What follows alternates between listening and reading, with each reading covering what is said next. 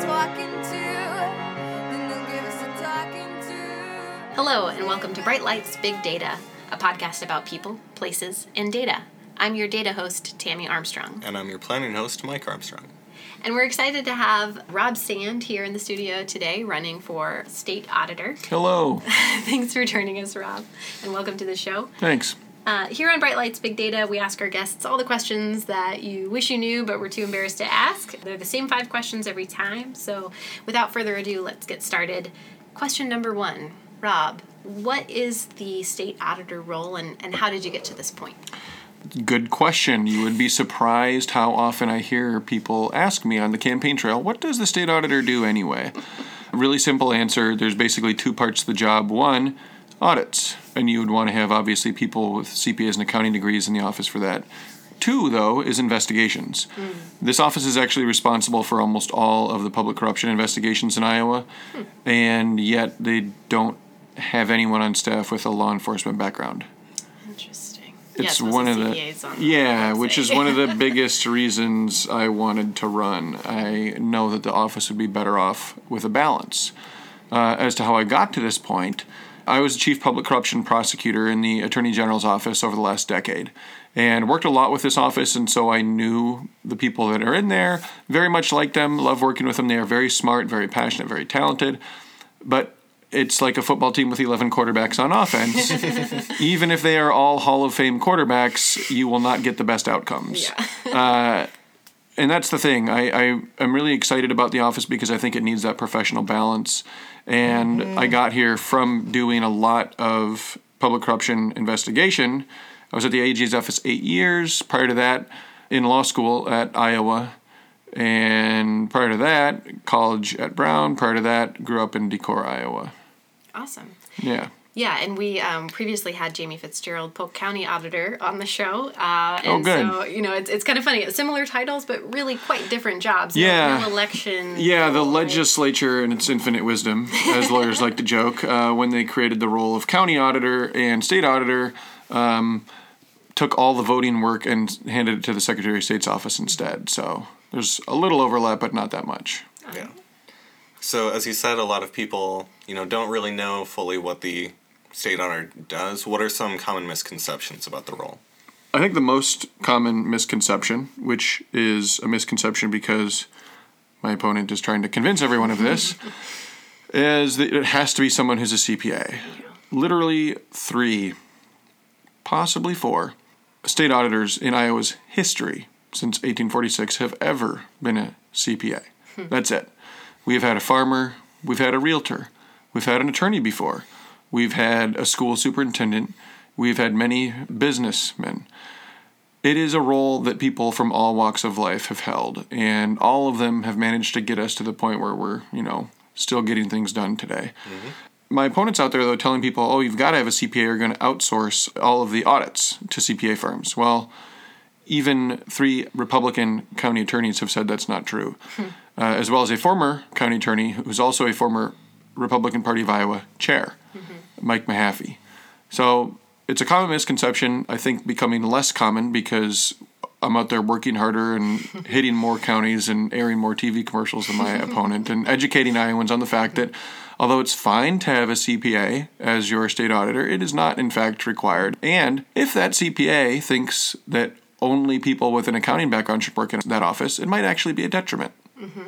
Yeah, really kind of, like you said, overstaffing on one part of the auditor's Right. I mean, job. why would you not want balance? They tend, her rebuttal to that is, we call law enforcement officials when we need them.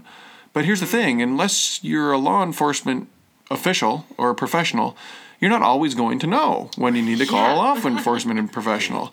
And so I have seen decisions get made in investigations that harm our ability to hold people accountable later on.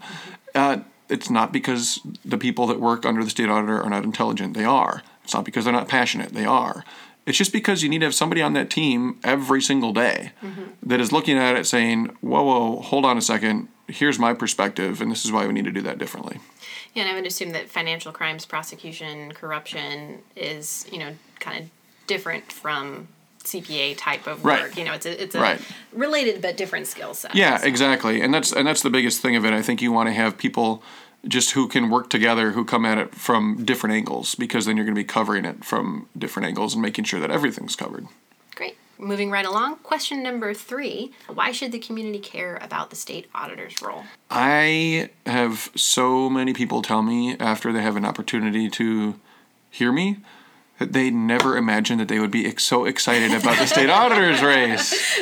And that is awesome, because I am really excited about it. This office, and you will really appreciate this office has the ability, if you have someone running it who wants to, it has the ability to make efficiency recommendations for every audit they do every year. Nice. That's an annual audit of all of Iowa's 99 counties. That's an annual audit of many, many, many hundreds of Iowa's cities and towns.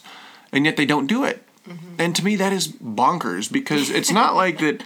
It's not like every city or every county has different things that would make it efficient. There are best practices out there that can be adopted by cities and counties that would make them all more efficient. And really, it could be as simple as putting together a checklist. Putting together a checklist. Hey, do you guys do this? Do you guys do that? Single stream versus dual stream waste collection. Scott County just switched from dual stream to single stream. They're going to save $2.5 million over 7 years. Oh, wow. Yeah. At the county level, that is big bucks, right? That's a lot of bike trails. It would be sweet to have that money sitting around to do something else with it. Or if you want, fine, tax cut, whatever, But they don't do it. Slight sidebar. Does that mean, like, recycling doesn't work as well? I mean, I don't really know what dual stream versus single stream dual is. stream would be, well, one example for a way to explain this would be, there are still communities in Iowa where when you're recycling, you separate your cardboard, your glass, your plastics, and your metal.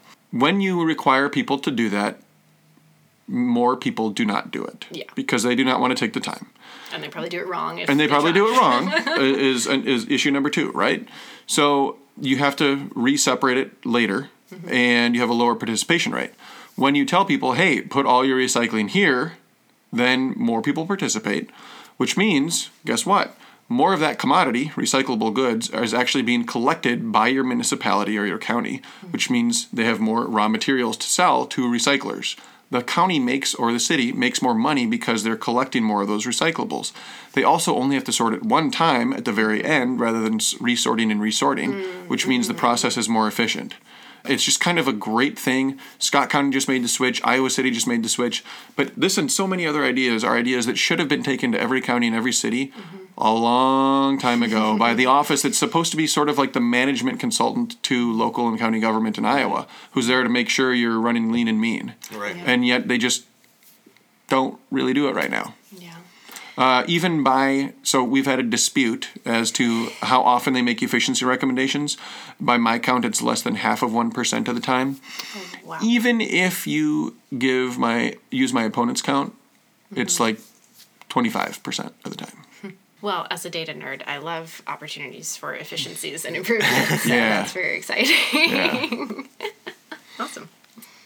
So our 4th question, what are you most excited about should you take office? I hate to say it, but I think the efficiency piece of it is it, and so I almost kind of already answered that. I really, because here's the thing, criminal prosecution, the work that I was doing at the Attorney General's office, is fundamentally really dark. It's super depressing. Yeah. Even my best day in the office, let's say I'm getting someone sent to prison for stealing $250,000. Good, you ought to go to prison if you steal $250,000. But if you have an 11-year-old and a 13-year-old at home, like no one's clicking their heels. And even if you don't have an 11-year-old and a 13-year-old at home, you're somebody's son or daughter. Yeah. It's all darkness. There is no winning. And this office, the reason the campaign slogan is Wake Up the Watchdog is because I really think if we could get it doing more for Iowans, it could be a place where we could really have a positive impact. And so I look at it and I think I could actually wake up every day and get excited about doing good things for the state as opposed to just mitigating bad things. So if I was gonna answer that question in a different way, like what am I fundamentally most excited about it? I guess honestly, the bigger question and the bigger answer is the opportunity to do good instead of just mitigate bad. Yeah. Because for someone like me, like I am an optimist. I do think we can solve problems. And this office gives you a chance to do that every day when you walk into it. It's a really interesting distinction for your kind of mental health and well-being to kind of be able to look at that positive versus always focusing on the negative. Yeah, one of the things we all could run into that in our day-to-day. I should have thought about that before I went to law school.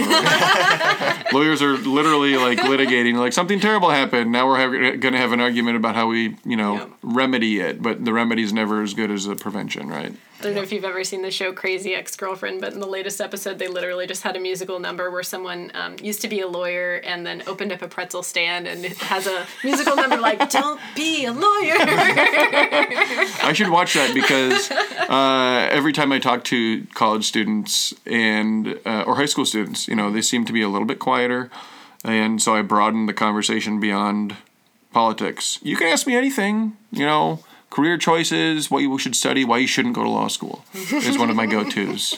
And if anybody takes me up on it, I always am really excited about that. Yeah.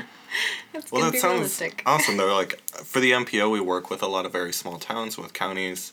We hear again and again about budget constraints, so, like, any gains you can make can then get turned around and used for whatever that city, county really needs. Right. Everybody can make use of those efficiency gains. Yeah. And a lot of times quality of life projects like that are things that really do have a positive impact on people's lives, and they're not usually that resource intensive. Mm-hmm. It is the kind of thing that you can, if you can find savings somewhere, you can say, look, here's a bucket of money, let's go do that thing, and then it'll always be there and we can all always enjoy it. Yeah. I take a bike ride with my kids most mornings. I have a bicycle that will fit 3 children in addition to me, which is awesome. Super efficient, because then my wife actually gets enough time to go run by herself, so everybody loves it. I get quality time. While I'm getting my exercise, the more children we add, the bigger they get, the harder the workout is. Yeah. So it's like win, win, win, win, win, win, win. Yeah. But, we're biking around trails when we do that. And those trails, because they're there, are something that's going to give us an opportunity to bond, and it's just going to leave an indelible imprint in my kids' minds as well as in my experiences with them, that we get to ride around on these trails and enjoy the city that we live in together. Yeah. I also just love the positive energy around all of this. I mean, nobody gets excited when they hear about an audit coming.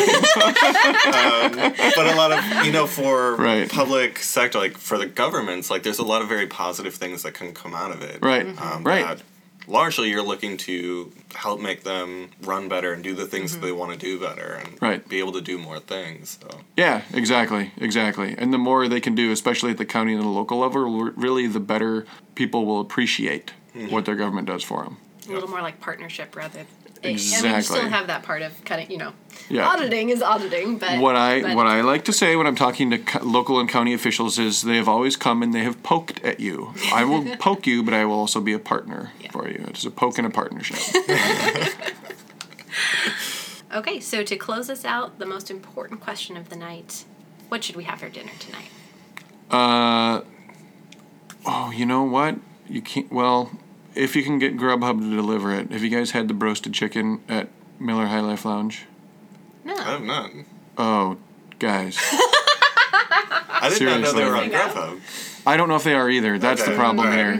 Because when I thought of saying that, because it's usually like, if I can just go anywhere in Des Moines, I really like the Miller High Life Lounge. We do have a date night coming up. The parents are in town. Oh, so sweet. There you go. I would also highly recommend the Bacon Rack Tater Tots. Surely you've had those. Of course. Okay. That sounds great. And you can order Tang there.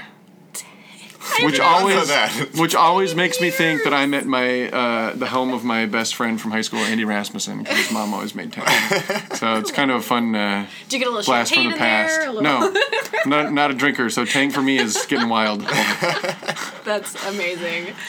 Well, Rob, thank you so much for joining us. Yeah, happy to do it. Good luck on the campaign trail. Thanks. And we're back. Thanks again to Rob Sand for coming out and doing an interview with us. It was really interesting just how different state auditor is from county auditor. Yeah, I mean, we had learned about county auditor. I'm like, all right, I'm getting a handle on this. It's just going to be at the state level. I can guess what a state auditor does. No. So that was really good to get that perspective as well. Another one of those on the ballot that hopefully now you know a little bit more about and why it matters. Yeah. That was certainly a shorter interview, And so we thought we'd take this chance to wrap up our problem-solving series. So why don't you take us through that? Yeah, so we've gone through a lot of steps so far, and yeah, I think we're ready to be done with this series. So the final step in the problem-solving cycle, as I think of it, we've talked about problem statement and exploring data and data collection, not necessarily in that order, and modeling. And I'm going to go ahead and just assume that modeling, that step also included kind of validating your results and refining and kind of getting to the solution that you want. So today we kind of want to talk about the final step of really implementing a recommendation. So making and implementing a recommendation. And so I think this is a good time to talk about data visualization and data storytelling, which are both, I think, less appreciated parts of the process. And they can often go hand in hand. And I think data visualization is a really good way of getting your point across to an audience. You've got a lot of complex information that you've sifted through in your process, and now it's down to getting the most important information from that to your audience, which, at least in my world, is often through something like a PowerPoint presentation. And I think this is kind of an interesting area because I think a lot of people tend to share the pain of how they got to the recommendation, and they sort of go through chronological order of basically everything we've talked about so far, right? Like, well, first we had to understand what the problem was, and that was really hard, and we talked to these people, and we thought it was going to be this problem. Turns out it wasn't, and then we reframed. Nobody cares about that, right? Right. The important thing is you're not telling your story. You're telling the kind of story of the data or the recommendation. Yeah. So you've got to trim it down to what that particular audience, and I know you've got more on that as well, but what that particular audience needs to know to understand what you're telling them, what you're recommending, or maybe a couple of recommendations that you'd like them to pick between or think more about. And your recommendation could be do more work in this area, but it's still, there's some action you want them to take, and you need to give them enough information to make an informed decision there without boring them to tears or maybe even forcing them to do the analysis themselves. As an analyst, nobody's paying me to put together a bunch of data and say, now you do something with it. That's just not fair to that audience. And a lot of times you might only have like 5 minutes with them, right? So you kind of have to pare it down. It's a huge topic that we won't be able to get through in just the minutes that we have here today. For more on this, I would recommend the work of Cole Nussbaumer-Knaflic, who runs the website Storytelling with Data. She's got also a book and a podcast, which for somebody who specializes in data visualization, I think is really interesting that she's actually able to portray that through just audio. Yeah, that's which impressive. Is a really interesting talent and a really interesting way to kind of box yourself in. And sometimes you have to do that, right? Your slide deck breaks or you still need to be able to tell your story. But I often do see people kind of share that pain, fall short of making an actual recommendation, and just say, well, we did all this, and here's a bunch of numbers, every possible way you could slice and dice it. Now, what do you think we should do next? And at that point, you're really just kind of a spreadsheet versus an analyst. And so I think that that's a really important area. And I think one of the reasons that people shy away from going all the way to a recommendation is that it feels like, number one, it's not on them to make the decision, it's on the business stakeholders. And number two, I think there's a fine line between sort of simplifying information and cherry picking or obscuring information and saying, well, this is what I want you to see, so I'm not going to show you everything else.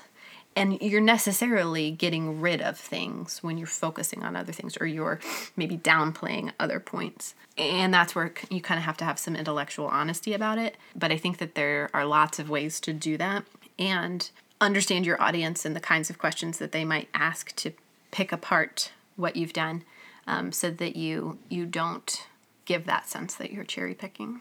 Right. I mean, your decision makers want to be able to feel really good about the decision they're going to make. Yep. And part of that is coming in with an actual recommendation and maybe some alternatives with, some pros and cons with each, or what the trade-offs are. But it's the same way of when you're trying to pick what restaurant you're going to go to. If you are talking to your partner and you're just like, well, I just kind of feel it this way. And I'm like, here are, there's 30 options. And then you start going through like, well, what about this? And it's like, nah, not like.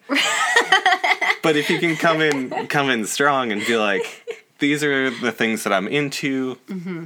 Here's maybe 3 options. Right. At least tell me why you don't want option number 20 out of the 30, and let's get to a constructive conversation about this, rather than, I guess, we're eating cereal again tonight. Because the big thing is, the point of this analysis is to take away some of the vagaries of decision making. Mm-hmm. If we can say strongly, here's what we learned, here's the path forward that the data is telling us, here's what we see, and how it can affect the business, your decision makers can still apply their knowledge and experience and maybe tweak some of it, or ask leading questions to make sure that it's fully vetted. But you want to give them a clear path through there.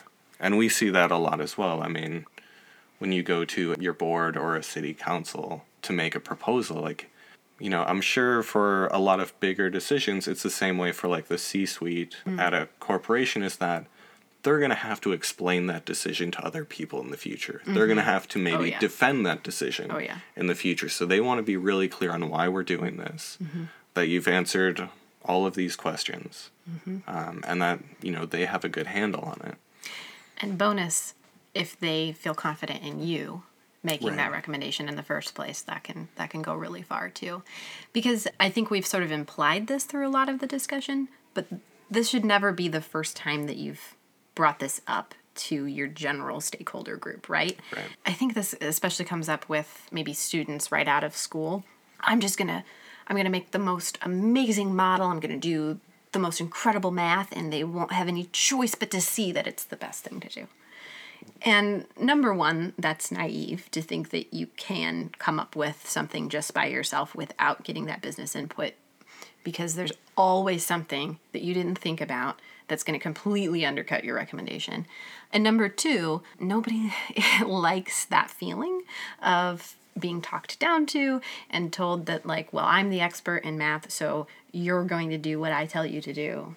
You know, you're going to be a lot more successful if you bring your stakeholders along and check in with them and get that buy-in earlier, before you're just kind of trying to have a Shark Tank moment and tell them on the spot. You know, it's not going to go very well. Right. Because again, for a lot of these, the decision makers are the ones who are going to have to bear the responsibility for that choice. And nobody likes trying to make a big decision off the cuff. So let them warm up to it. Let them hear about it. Take some time to think of what are some other questions that I might have. Like, for an elected official, they can take some time to be like, what kind of questions are going to come from my constituents? What do I need to know to feel good about this decision that may not have been covered? Or what are some things happening in my ward that may not have been part of the process, just because they're a lot of times better connected to the people in their district or the people in their department that you're proposing this change for. Well, it's so complex, you can't master it all. There's the time-bound nature of it too, right?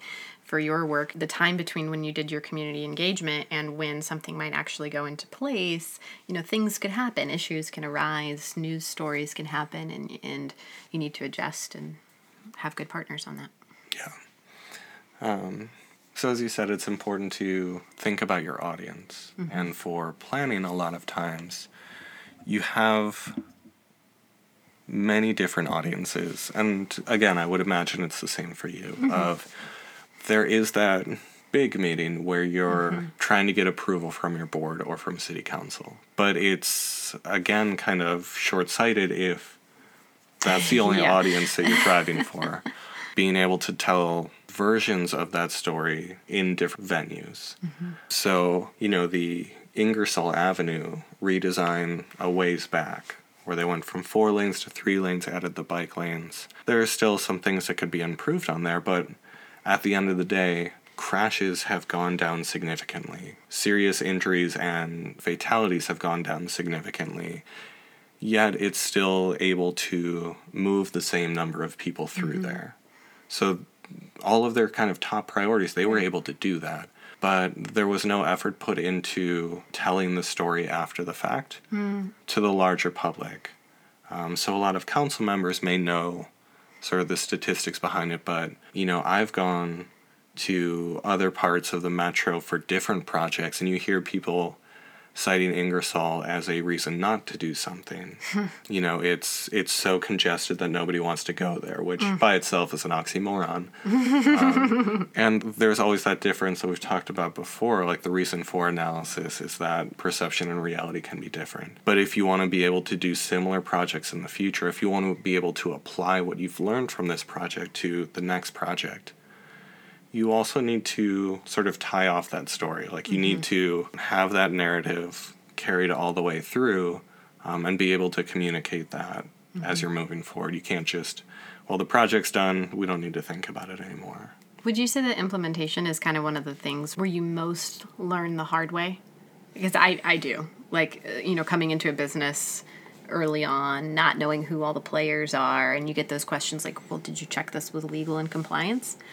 Oh, no, I didn't know I should do that. Well, I'm not going to do that next time, I'm going to be better at that. It definitely can be. I mean, one of the things, like, we've gone through this whole process is that if you don't have a good process, you don't have a good product. And so if your process wasn't that great, and if you're not telling that story as you move through and continuing to communicate and evaluate, the implementation is where you can get into kind of a reactive crisis mode. We thought we did all of this engagement. We communicated with the neighborhood that we were going to change this street running through their neighborhood. And as soon as, the workers show up on their street, that's when they're going to have the really strong opinions.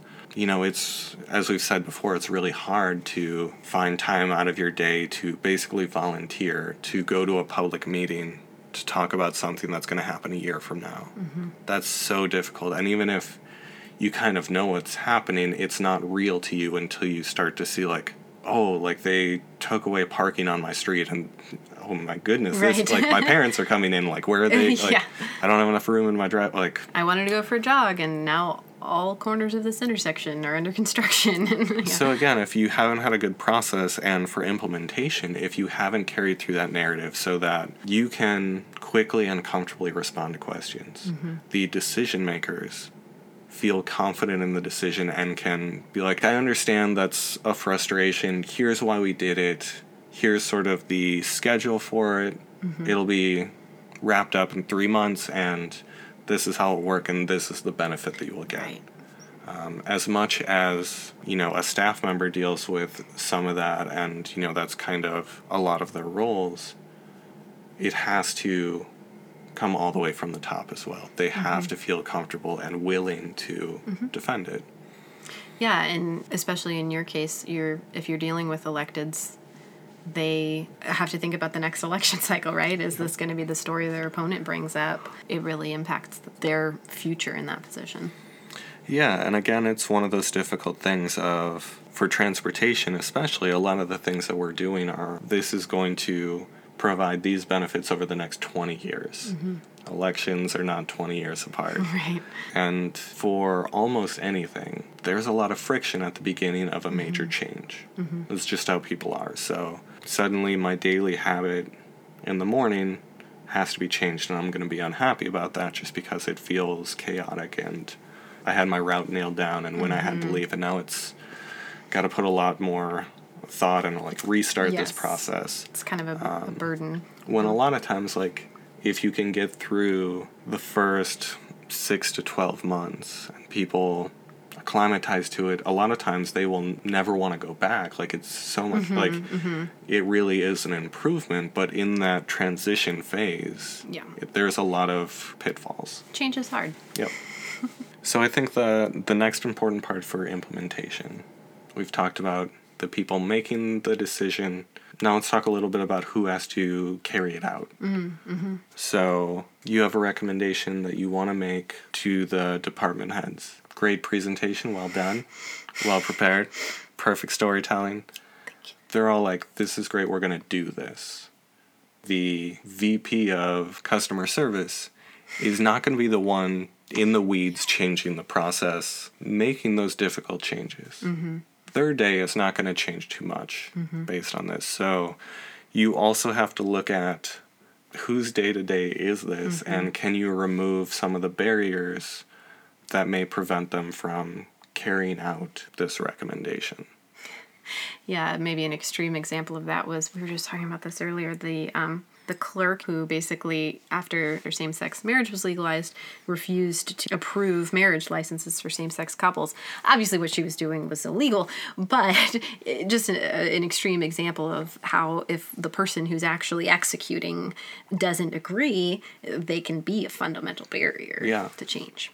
So for the East Grand protected bike lane, there was a lot of communication with the community and with city council to try this out. What was really fantastic about that whole process is they also went and talked to Public Works and be like, here's how you're going to snowplow this. Nice. Right? It's not enough that we just have it. If it's not going to function after it's implemented because you didn't follow through on it, everyone's going to have a bad experience. You're going to tear it out and not do it again. So you got to talk to who has to deal with it on the ground, whose day are you changing, and helping address some of those barriers for them, because they're already super busy. They're not going to be able to take the time to say, all right, let's ignore all this other work we're doing and figure out how we're going to make our work more difficult in the short term as we figure this all out and then do this.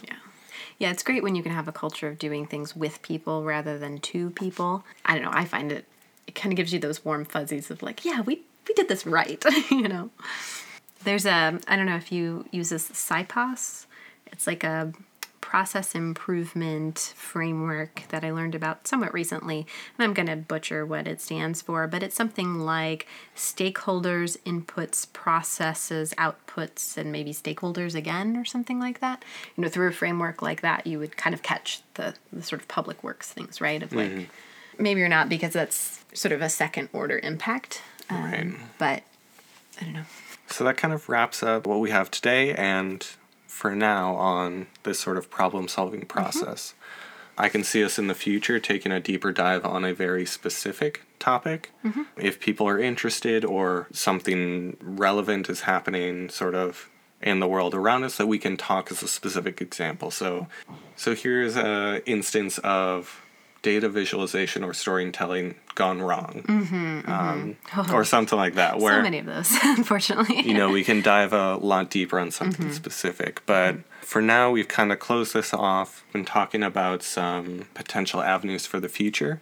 We're going to keep doing the interviews, still looking at elected officials and sort of those city, county, statewide positions that we need to learn more about what they do. But we're also thinking ahead about community leaders or nonprofits that also have a major impact on our city, our neighborhood, Greater Des Moines. So we might expand out as we go of who we're pulling in. So if you know somebody you'd like to hear from or about their organization and what sort of role they play, we'd be happy to hear from you about that. We've also been talking a little bit about looking into planning and analysis in pop culture. Yeah. So we've been watching The Good Place, which is fantastic. Forking great, but this is an example of sort of a created heaven. Yeah. And they had to choose a urban form for it. Like, what does that community look like? Yeah. They have a system about how you get into heaven. They have a model. They have sort of a process of analysis, and there's a lot to talk about from our perspectives, and we think it would be really fun. Yeah. So that'll give you an idea of where we're going in the future. Please make sure to rate and review us on Apple Podcasts. It really helps. For the latest on upcoming episodes, follow us on Twitter at BLBDpod and like our Facebook page, Bright Lights Big Data. We'd always love to hear from you, so send us your questions on Facebook or Twitter, or you can also email us at brightlightsbigdata@gmail.com. And who knows, we might even answer your questions in a future episode. So thanks again for listening. This has been Bright Lights Big Data. Until next time. Bye.